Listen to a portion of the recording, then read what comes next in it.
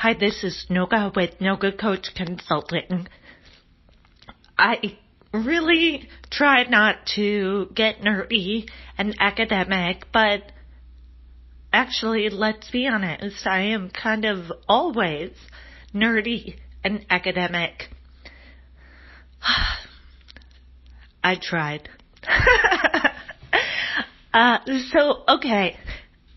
I have worked with a ton of corporate individuals in a number of different industries. But the crux of everything has to do with behavior change. From advertising to HR to other stuff. I mean, ultimately, when we're trying to do anything, we're actually trying to help or ensure that humans do those things. So I wanted to just make it super duper clear. A lot of people try to use rewards to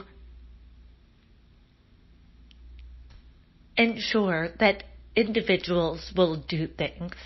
And unfortunately, they're targeting the wrong type of individuals with rewards.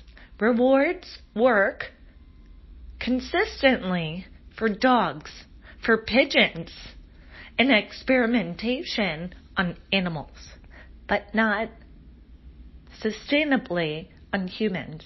They just don't.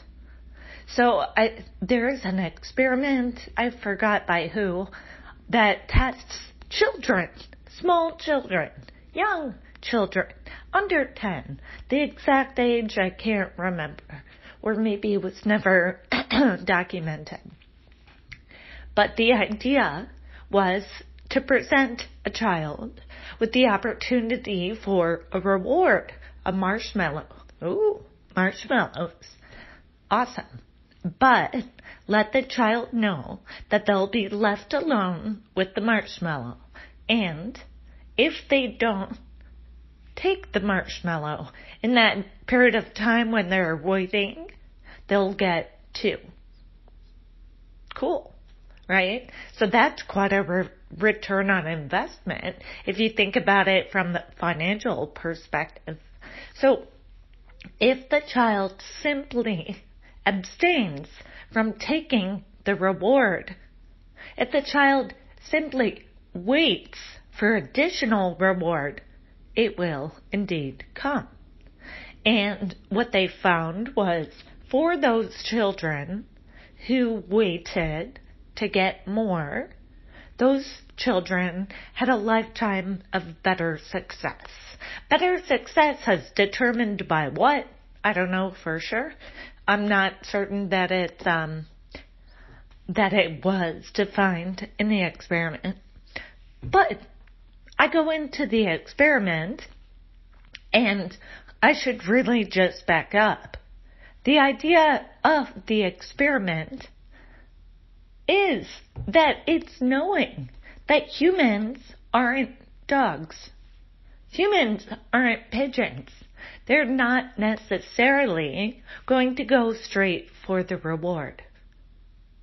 They have some degree of cognition, executive functioning, which determines their behavior. And of course, it's variable for each person, and we can look longitudinally at what that amounts to for each person. But the point of the experiment is that rewards don't work for sustainable results in humans. So that's a little something to keep in mind when you're developing your wellness programs and you think about offering rewards. What is the type of behavior change that you would like? Is it momentary? Is it sustainable? And if it's sustainable, will rewards help you get there sustainably? Something to think about. I told you I would try not to be academic, but I'm going to be honest. I don't think that's going to change things.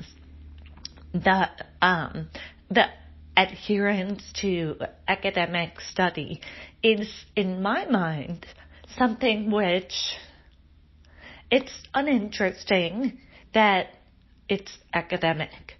It's more interesting that I can build off of the work of others, that I can develop wisdom for myself based on the wisdom that others have gathered. And in that way, it's cumulative. In that way, it's exponential, the growth. If everything in my life is just based on my own existence, my own accomplishments, well then it's not as fruitful of an adventure as if I'm able to build on others.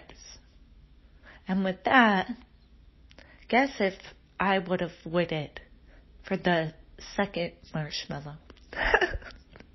All right, signing off. This is Noga with Noga Coach Consulting International.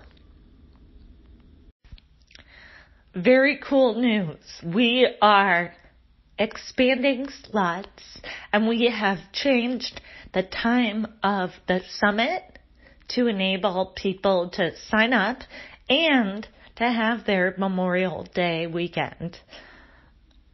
There were a lot of people interested, and there were a lot of people sort of torn.